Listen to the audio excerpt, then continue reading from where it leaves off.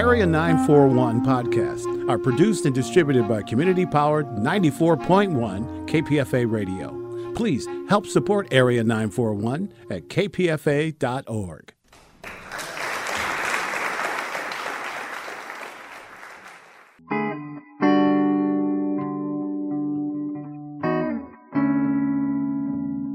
This is the Area 941 Radio Walensky podcast. I'm your host, Richard Walensky. We're talking about books, about theater, about film, and sometimes about politics.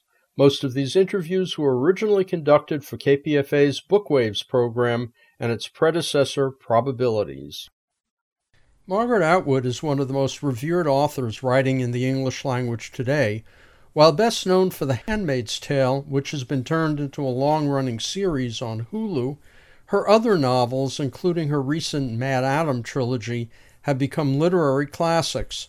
Her most recent novel is The Testaments, a sequel to The Handmaid's Tale. I had the privilege of interviewing Margaret Atwood 8 times in all, starting in 1989, with the most recent interview to date in 2013. This interview, recorded during her book tour for The Blind Assassin, which would win the Man Booker Prize in 2000 and was named Time Magazine's Book of the Year, was conducted on September 14, 2000, and marks the last Margaret Atwood interview to feature my late co-host Richard A. Lupoff. The Blind Assassin is a book that comes together in the end in a very, very strong way. When you're writing a book like this, do you know exactly where you're going from day one? I never know where I'm going from day one. Because I was giving some lectures in Cambridge about writing, I was buttonholing all of the writers that I was bumping into here and there, and I was saying to them, what's it like for you when you go into a book? And the answers were like this. It's dark in there. It's like a dark room. I go in, I bump around, I don't know where the furniture is. It's like a dark cave. I can see the entrance, but I'm inside the cave. It's like a labyrinth. It's like wading through a river. It's like going down a set of stairs and it's dark. So the general theme is that an awful lot of people don't know where they're going at the beginning. And I think it was Virginia Woolf who said, writing a novel is like walking through a dark room with a lamp, which illuminates things that were always there already. But the ending reveals secrets. It does. With those secrets there. The secrets emerged as I poked around in the darkness. A lot of writing is waiting. It really is. And a lot of writing is taking the wrong turning. You take the wrong turning, you come to a blank wall, you turn around, go back, you try another turning, and that leads nowhere, and you come back, and then you go along. And sooner or later, like the rat in the maze, you find the cheese. But sometimes you don't. Then you have to throw the whole thing out. Well, Margaret Atwood, when this happens, and you keep running into these blank walls and having to retreat and find a new path, do you find yourself throwing away hundreds and hundreds of pages of false leads? I have thrown away hundreds and hundreds of pages of false leads. In fact, I have thrown away 2 false lead novels, which I just had to abandon, because no matter what I did, I was not going to get to that place. Well, if all of this is so difficult and sounds like a rather painful experience, why do you do it? Well, it's not exactly painful. It can be frustrating and annoying and discouraging, but then there are compensations, and it's like anything that you put a lot of work into. Or say, your car breaks down, there's something wrong with the motor, it's not this, it's not that, it's not this, it's not that. Aha, it's this. So, in effect, you're a detective looking for the story. I think a lot of writing is like that. It was Edgar Allan Poe who said that real detective stories had to be written backwards because you had to know the solution before you could lay the chain of clues that would lead up to the solution. But I don't write detective stories, so my process is a lot less rational than he said his was, although I don't actually believe that his process was that rational. You think he was just inventing an explanation after the fact? I think, yes, partly. But the genre was very young then. The Purloined Letter was one of the very first. But when you think of something like The Fall of the House of Usher, surely that had to be a kind of trance experience that he was having. Indeed. You seem, from what you just said, but also from the contents of your books, very familiar with popular culture, mass culture, genre literature. On an earlier occasion, when we were together, you were talking about H. Rider Haggard and your fondness for his works. In another of your book, I believe it was Lady Oracle, there's a great deal of attention paid to what we might loosely call Bodice Ripper Gothics. Bodice Ripper, indeed. And now in The Blind Assassin, the title of which has several layers of meaning itself. One of them is it seems to be the name of a work, an imaginary work of fiction. And there's still another semi-imaginary work of fiction, although it exists in part, called Lizard Men of Xenor. Yes, Lizard Men of Xenor was not a novel, it was a story in a magazine such as Weird Tales. How did I come by all of this? Well, I'm not familiar with every area of pop culture by any means. Qualification usually has to be written page. It has to be in writing. Yes. And to a certain extent, B-movies of the 50s, which I used to go to in order to avoid studying. Therefore, I have seen The Creeping Eye, which has probably never been seen by you. Well, in fact, it has. It has. Also, The Brain That Wouldn't Die. The Head That Wouldn't Die. See that? Well, there's The Brain from Planet Arus. Yeah, and there's also apparently one called The Brain Without a Face, which is, I haven't seen, but I'll catch up with it. You're not talking Fiend Without a Face. Somebody said brain. This was a verbal referral, but I'll track it down. I think there's also one called They Saved Hitler's Brain. I've never seen that. Keep an eye out for it. I have seen Love Slaves of the Amazons. Oh, you've beat me on that one. Which I highly recommend. The Amazons are dressed in potato sacks dyed green, through which you can see their little bras and undies. So you are familiar with those. What about with pulp magazines themselves? Okay, pulp magazines of the 30s and 40s and indeed the 50s. I don't think the pulps really took a whack until television hit, and they were called the pulps originally because of the kind of paper they were printed on, not because they were necessarily viewed as totally subliterate. And the paper was, you think, newsprint, but it wasn't newsprint. It was rather thick paper that didn't have a sheen on it. It didn't have a coating. And the ones that did have coating on the paper were called the slicks. And those would be more the family magazines and things like Collier's and whatnot and so forth. And the pulps were cheaper, and they did get more and more lurid towards the end of the 30s and into the 40s. They really got quite lurid.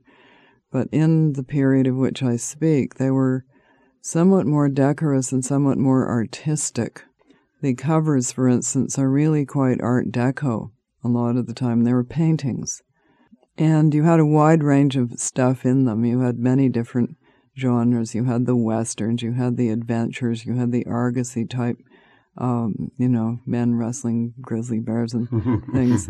And you had romance magazines, and you had Weird Tales and Amazing, which is more or less the area in which we find ourselves. And those could be a mixture of things from space with tentacles or just other things from space. Lizard men were big. Women who had been dead for 2,000 years but were still quite luscious were quite an item. They come up again and again. Talking plants were good. Evil wizards whose souls were embodied in sparkling gems. We're in the area of Conan the Barbarian. Did you read those pulp magazines when you were growing up, or did you discover them as an adult? Both. To wit, I was born in 1939, so some of these magazines were still lurking around in Granddaddy's attic. Of course, I was not allowed to purchase such, but it was the age of comic books, and a lot of the very same motifs got into the comic books, and then they got into stuff like Star Trek.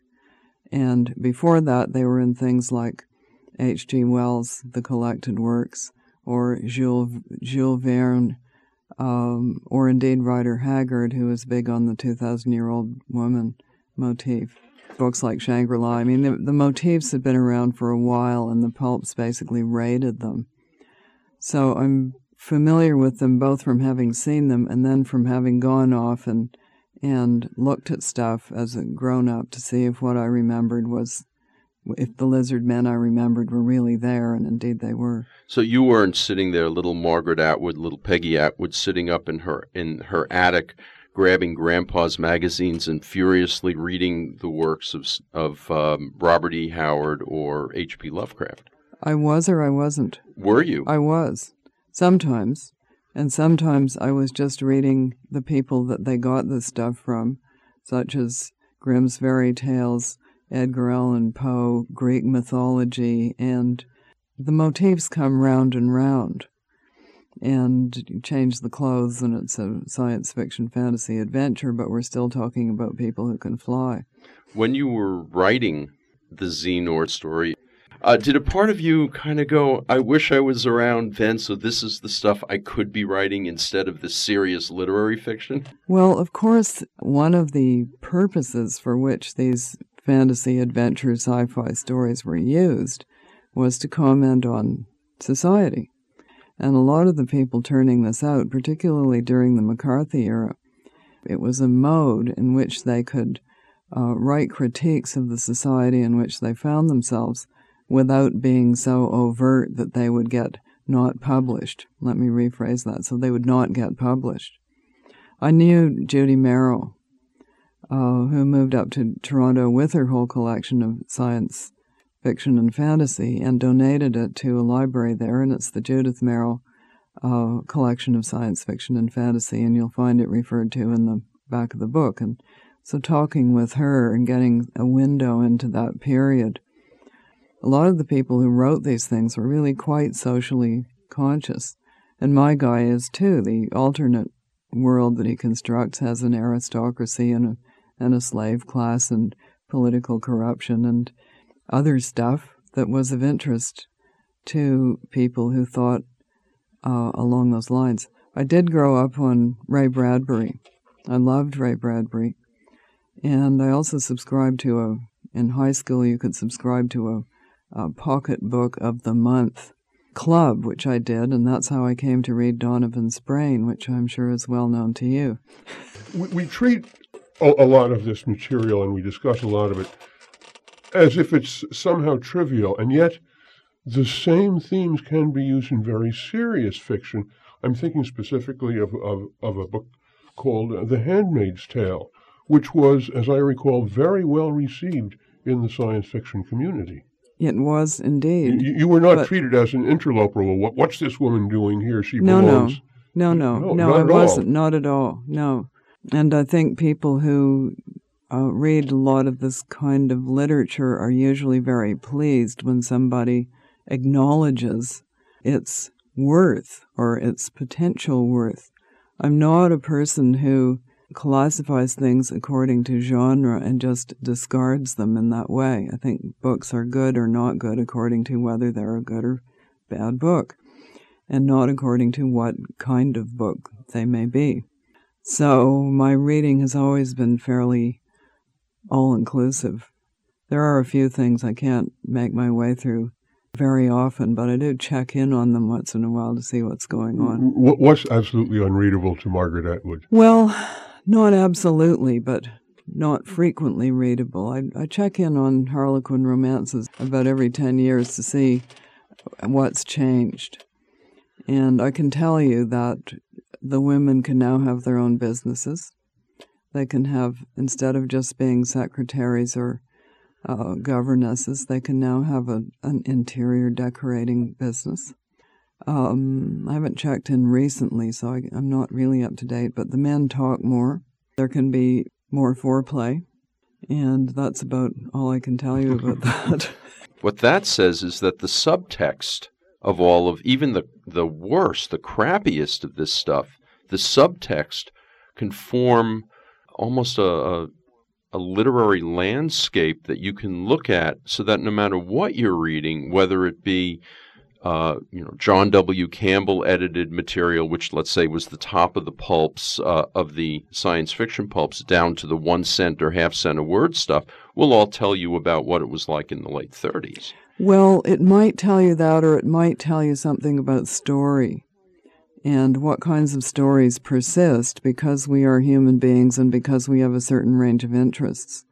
And you must realize that I went to college at the University of Toronto in the late 50s, early 60s, and the two bright lights were Marshall McLuhan and Northrop Frye, and both of them, although they're thought of as being quite different, both of them included a scrutiny of a wide variety of literary forms. And one of the things Frye used to say was, parents tell their kids not to read comic books, but in fact, children should read whatever they find interesting. And his theory was the theory of archetypes. And the archetypes are remarkably stable. What varies is the treatment and the details of the time, things like that, and how well it's done. But the actual story, Titus Andronicus, well, it's Shakespeare, but if you look at the story, it is the most lurid kind of pulp fiction story you could possibly imagine. And similarly with a lot of the plots that he used, Hamlet, change all the clothes, set it in Dallas. What do you have? So those kinds of story elements have been around for a very, very long time. And one of the first things that I was very keen on was Grimm's fairy tales. And then I went on to all of the Andrew Lang books. And the man writing about the story was Joseph Campbell, hero of 1,000 Faces. And one of the things he said, which is quite true, is that stories come into literature, and then they go out of literature into the general population. And then they're taken from there back into literature again, and it's a kind of endless circulation of story from high literary to what you're calling pulp, and back again. Well, let's get back to The Blind Assassin. The Blind Assassin can be viewed from many angles. One from which I view it is that it's a multi-generational family saga. 5 generations of the Chases. Our main protagonist, Iris Chase, starts with her grandfather and continues the family story through her granddaughter, which set me in mind of one particular author, and then I read a review where the reviewer compared it to another. I was thinking of William Dean Howells. The other reviewer was speaking of Booth Tarkington.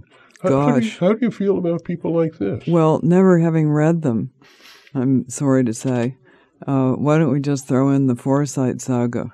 Or, say, Proust, with his multitudinous array of acquaintances and things. But if you have a character of any kind who exists in time, you're usually going to provide them with a family. If you have a character who exists only in the present, say Raymond Chandler's Philip Marlowe has no mommy, no daddy, no siblings, no grandpa, no grandma. He just is there. We don't know anything about his provenance. So you can have that kind of person, or you can have a person with more background. And once you have a background, then what kind of background? And if they've got money, where did they get the money? I've decided that when people say soap opera elements, what they mean is bad things happening to rich people. Whereas if bad things happen to poor people, it's gritty realism. This book takes place in the milieu, which is a milieu I'm not familiar with, which is the 30s in Canada. 30s, small town, rich people own the factory. You go into those small towns, and there's always a couple of mansions. And then you wonder, who built those mansions? Why did they build them here? And where did they get the money to do them? Was there a difference, do you think, between a similar kind of town in the U.S. and one in Canada, or is there a real distinction at that point? I think very similar in that you're dealing with middle manufacturers. Usually they got their starts on rivers because those supplied the power. My grandfather imports the machinery from the States where they were a little bit ahead of things and very go-getting in that area. It's why Niagara Falls has had so much industry around it. They're using the water power. And no tax system at that point. You could keep the money and all of it, and no union, so you could exploit your workers. What can I say? A lot of people got very rich.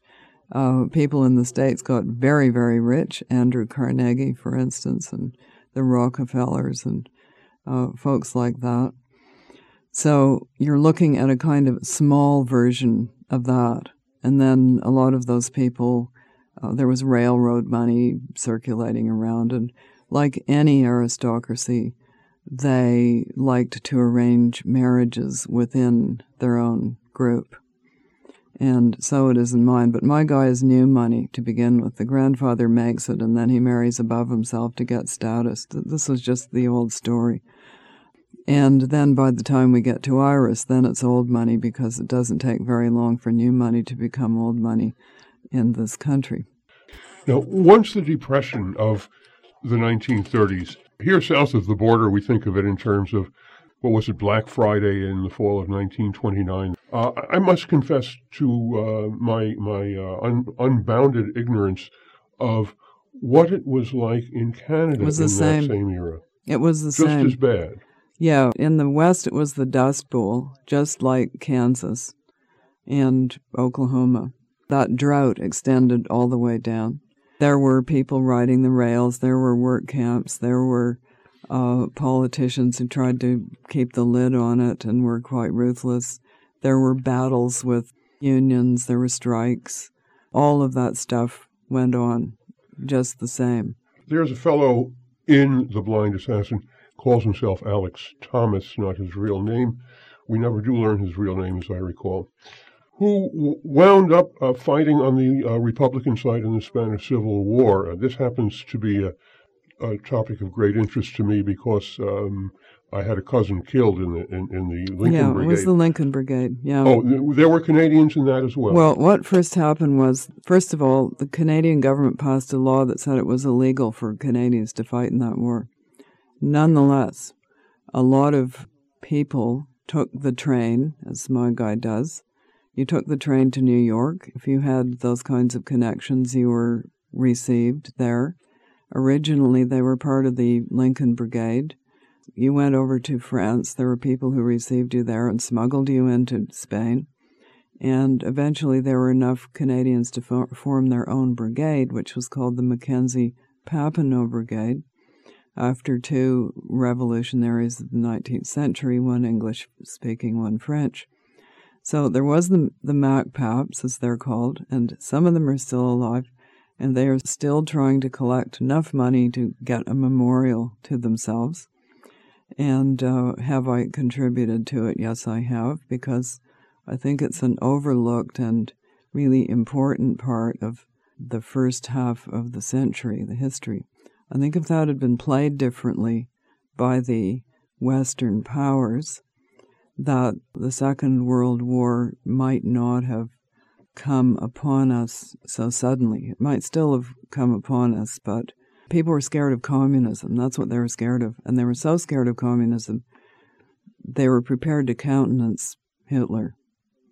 Now, when the Lincolns returned to the U.S., they were treated as premature anti-fascists, was the term applied to them. That phrase came along a bit later once people had figured out that fascism was bad. Yes. So in the U.S., the Lincolns were called premature anti-fascists. What were the MacPaps called? How were they treated when they came back to Canada? They were not treated well. They didn't all come back at once, but those that did come back in a kind of group, the government went to great lengths to make sure that nobody would know when they were arriving, okay? But people knew anyway, and there was a huge crowd out to greet them. It was very polarized then. You know that governments were very anti that kind of thing. But amongst the people, there were many supporters.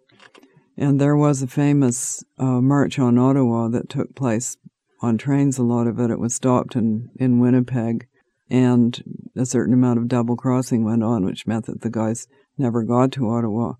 But they had a lot of support along the way.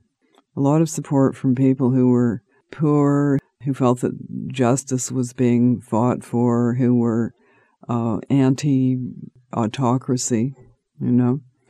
Now, the sad thing about the Spanish Civil War, as you know, is that there was betrayal and counter-betrayal on every side. Indeed, there was. As detailed by Mr. Orwell in Homage to Catalonia.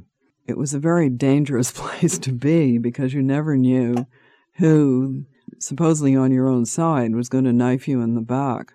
You have a character named Richard Griffin, who is the husband of Iris, who's the protagonist of The Blind Assassin. He comes at it all from the other side. He's an industrialist who kind of likes the Germans. This was not unusual, I'm sorry to say. I hate to break it to you, but people were quite happy to do business with them. Oh, in your research, what did you uncover about that side, the fascist side of Canada and Canadian politics at that time? It was there. A couple of examples. Some Armenians were allowed into the country at the time of the First World War because of the Armenian genocide and so forth. And then the Canadian government cut that off and classified them as Asians and said they couldn't come in. There was similar sorts of discriminations against Jews. There was not the kind of thing against blacks officially that there was in the States, but your job was likely to be the porter on the railroad. It was never likely to be the owner of the railroad. So those kinds of distinctions were certainly there. And a lot of people thought originally, and if you read Mr. Lucas's very interesting book, 5 Days in London, May 1940, which is about Hitler and Churchill's war cabinet, you realize just how many people thought that Hitler was the coming thing, that he really knew how to run a show and maybe everybody should run their show that way, and he was forward-looking and the wave of the future and the digital technology and all of these, hotshot things. And Churchill was regarded as a kind of reactionary fuddy-duddy. So there were people who thought in the mid-30s that Hitler and Mussolini were actually quite a good thing. At least they had got people working again. It had not been figured out that they were doing it with very tricky economics. It was all built on nothing. But they had a lot of, rather nice feeling about them. The Blind Assassin, as any good novel, picks up speed as it goes along, so it sort of glosses toward the end over such things as Griffin, our protagonist's creepy husband, as... He was a respected pillar of society. That too. How he turns it around, and a moment later, all of his pro-Hitler waxing and his extolling the virtues of Chamberlain, all of that disappears and he's suddenly a hero. It was amazing how that happened. And again, read the papers. 1 minute, Joe Stalin is just the worst thing, and the next minute, he's our pal. And then he remains our pal until after the war, and then he's the worst thing again. You know this. You've seen it happen so many times, and particularly during a war. You need all the friends you can get, and so you just kind of forget about all those people that he's polished off in the forests of Poland and all of the other people that he's purged earlier in the decade. You kind of brush that under the rug. And may I draw your attention to the negotiations going on even as we speak about how friendly people should get with China. Is Tiananmen Square going to loom very large? It will be very interesting to see. I think somehow not. This business about Hitler isn't such a bad fellow, I'm sure you're familiar with the name William Randolph Hearst. Yes, I am. There's a new biography of him just in print, which goes deeply into his relationship with Hitler. And it was cozier than we would like to believe. But the author maintains that Hitler had Hearst fooled up to a certain point. He had a lot of people fooled. He was very good at this. He was quite an actor, and all accounts of the times that you read of him say that in person, until his later years, he had this charm, and he could turn it on, and he could be very friendly, and people were really sucked in by it. Apparently he was fairly chummy at one point with the Duke of Windsor. He was very chummy with the Duke of Windsor, and that was not the only British aristocrat with whom he was chummy. You know, there were a number of them who thought he was, as I say, he was the wave of the future. It sounds, as we're talking, as if this is some kind of history book, and it's not. It's certainly not. This is background. It's the lives of the characters we're talking about here, but any individual interacts with his or her time, and his or her time acts upon him or her. In other words, what's possible to you at any given time is determined by the circumstances that you find yourself embedded in, if you like. You get dealt the hand, you play it, but you're not in control of the hand you're dealt. The Blind Assassin, beyond all of this, has a very interesting construction in that we're talking about a memoir by Iris looking back on her family. We're talking about, within that, a novel about an affair between an unnamed man and an unnamed woman. And within that, we're talking about these little parables, these stories, these science fiction stories written by the character in the novel. Well, he's actually telling them. Or he's telling them, but one of them he publishes he also and then writes denies. them for magazines, yeah. Yeah. And I'm curious, how did the construction of the book occur to Margaret Atwood? Was it pie in the sky, oh, this is it, or what was going on there? Well, now, it's very hard to rethink your own processes, but let me say that a man enthralling a woman with stories is not that new. See Othello. How come you fell in love with him? Well, he told me these great stories. It helps to have a good line of talk. So part of it is the story that he is spinning just to keep her interested in him. And she interacts with that story because she is interested. It's not all lovey-dovey. I mean, this is a rather fraught relationship. But one of the things that holds it together is the ongoing tale. Some of the events in the story that Alex tells, this is a science fiction story. It takes place on an alien planet. But there are certain truly horrendous events which take place in the story. And when Iris presses him about this, he says, well, I didn't invent that. That comes out of history right here on Earth. Talk about that. Well, everything comes out of history right here on Earth because we don't, in fact, inhabit another planet in another dimension of space. We're here. I hate to well, indeed. pin you down like that, but of course, all of these details are either from, well, some of them are in the Bible. See, for instance, Exodus, the fall of Jericho, and right after that there's the fall of another city. It's called Ai, and that's where that little bit came from. And just history. I went to see Titus Andronicus recently, and I went with Alice Munro and her husband, and they had never seen it before, and neither had we. And they were reading it ahead of time, and Alice said, surely this is farce. You know, surely it's, you can only play this for, it must be a parody of some kind. And I said, no, I don't think so. Then at the end of the first act, she said, I wasn't laughing. And then she said, really, this is the kind of thing you read about as happening in Kosovo or Rwanda or, name a place, Sri Lanka. Once people are out of control, these horrendous things will happen. As for the history of human sacrifice, it's ancient and multicultural, went on all over the place. There are theories as to why. We could go into those, but it's all stuff we've done as human beings. Within the context of this book, there are two voices. Actually, more than two. There's also all of the newspaper reports. There's also that's in there as well, but that's an easy voice to write. I don't. Well, there are several different newspapers. I had to write them differently. Mike, there are two primary voices in Blind Assassin. And there are two primary narratives. That'll fix it. One is that by Iris, and the other is that of the novel The Blind Assassin, written by her sister Laura. When you were writing it, what pains did you take to delineate the very good writing of the two voices? Well, I took quite a lot of pains.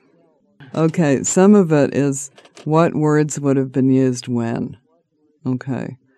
And somebody said recently that you wouldn't have been able to publish, in fact, it was John Updike who said you wouldn't have been able to publish the C word in 1947. But in fact, Cyril Connolly's The Unquiet Grave, 1944, published by Harper's in the United States, has the C word. And Elizabeth Smart's by Grand Central Station, I Sat Down and Wept, has all of those words in it. But these were small literary publications. They were not large commercial novels. And The Blind Assassin is also a small literary publication, which caused a local furor because, of course, in Port Ticonderoga, home of the Chase family, this would be an item. And then you can see it going the way of Elizabeth Smart's book into obscurity, particularly since her mother got hold of all the copies that she could and she burnt them. And then being resurrected when interest in women's writing came round again and being called a neglected masterpiece and coming out from some little press in England called Artemisia Press. I mean, we're not talking Random House, we're not talking Knopf, we're talking small literary publication, and my guess is that the people who would have jumped up and down and yelled if this stuff had been in a big novel by a famous person never got past page 2 with these books. Is The Blind Assassin by Laura Chase, as it appears, do you think, and of course I'm asking an author this and you can say what you want, is that the full book that we're getting here or the excerpts? It's the full book. As I say, it's small. Grand Central Station is just tiny. It's only about this big. Unquiet Grave is also very thin. So you're looking at a thin book, and in fact, Ms. Iris Chase says, as soon as we hear about this book, how thin it is. So it's one of those tiny literary books that, had there not been this resurrection move of republishing stuff in the 70s, would probably have sunk without a trace. Margaret Atwood, you used the term women's literature. Yes. What is women's literature? Well, here we go. I think people like Virago, who dug around and found it, meant literature by women that is unjustly neglected, and therefore they're going to republish it in the Virago Classic series. And there are other presses that did similar things with other books. So that's one meaning of it. Another meaning of it is anything written by women, and another meaning of it is bodice rippers and nurse novels. So, in other words, what are called in France nana books. And that means kind of the equivalent of cheap westerns, but for women. So it's a loaded term, and you pretty much have to define in what way you are using it. Indeed.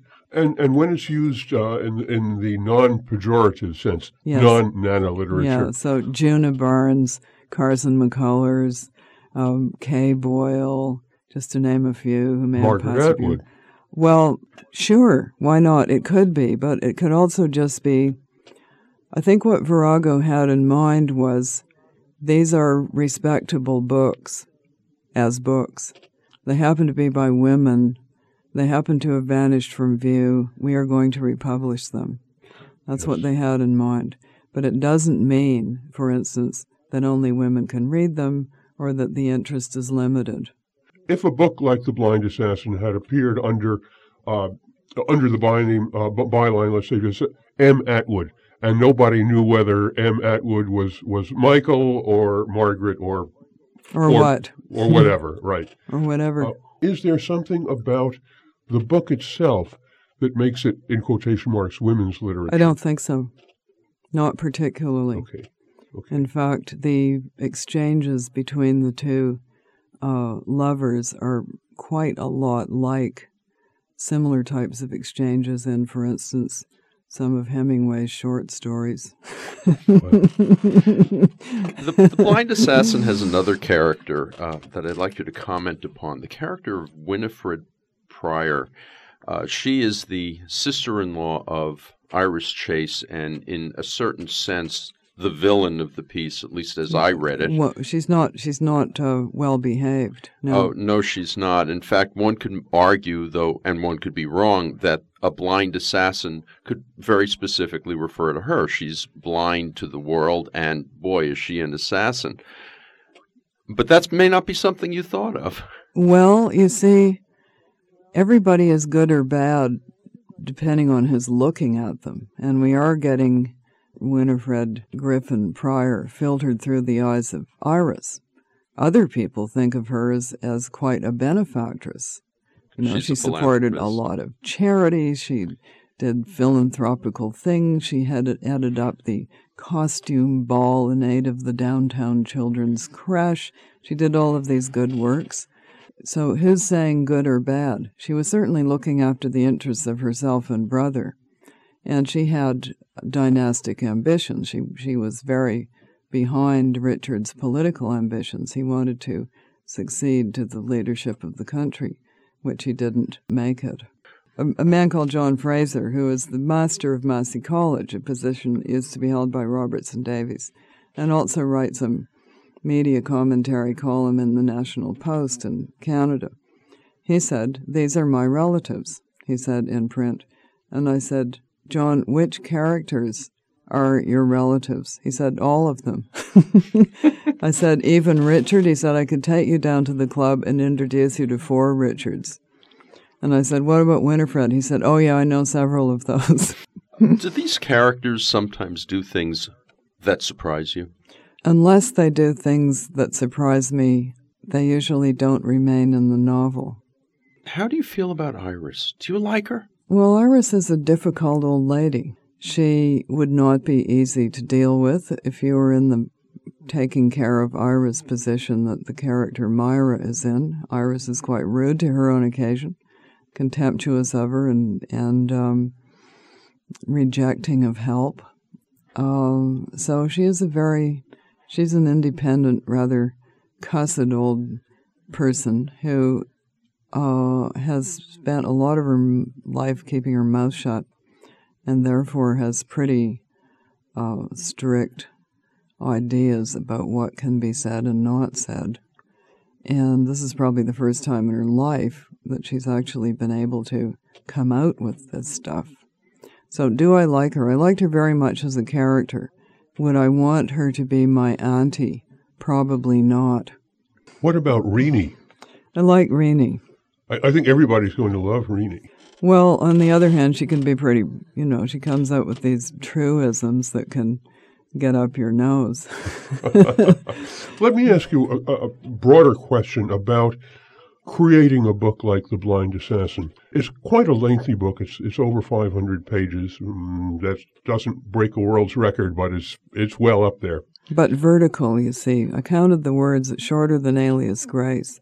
Really? Well, it's because of the conversations that go down the page, and because it's in a lot of small sections with white space.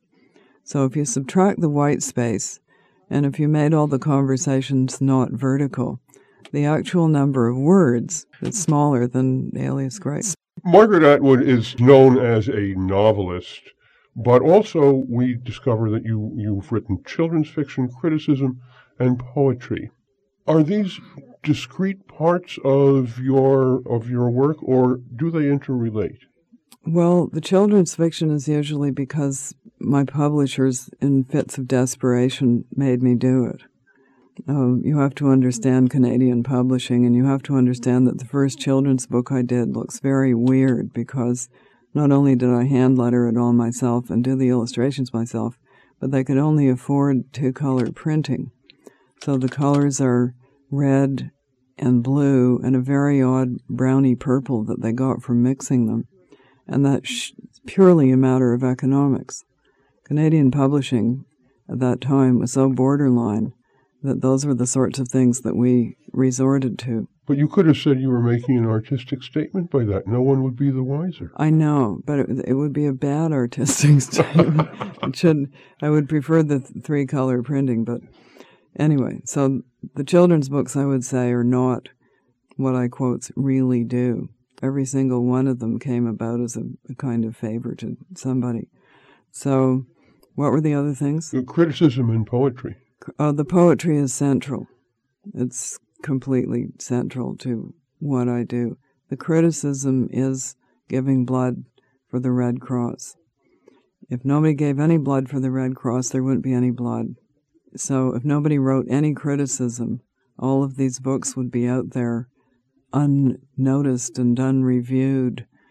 Sometimes that might be preferable, but you feel you have to do your bit once in a while just to keep the whole enterprise going, as it were. In other words, people have reviewed your books, so you owe it to contribute to the grand pot of reviewing sometimes. It's community service then? Yeah, it is.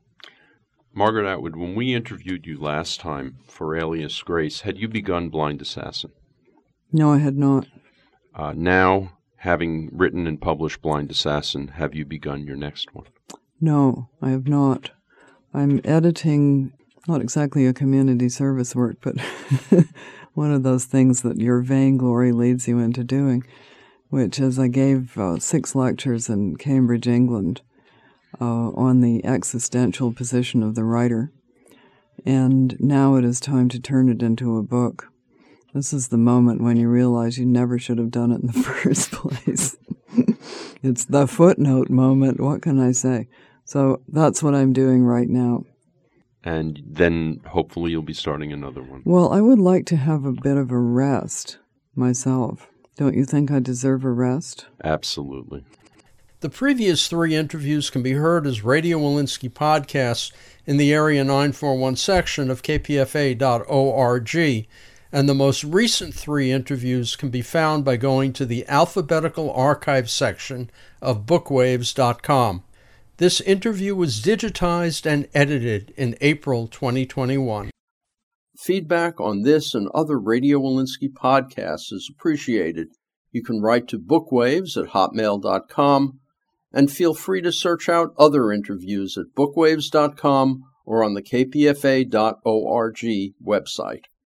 Until next time, I'm Richard Walensky on the Area 941 Radio Walensky podcast.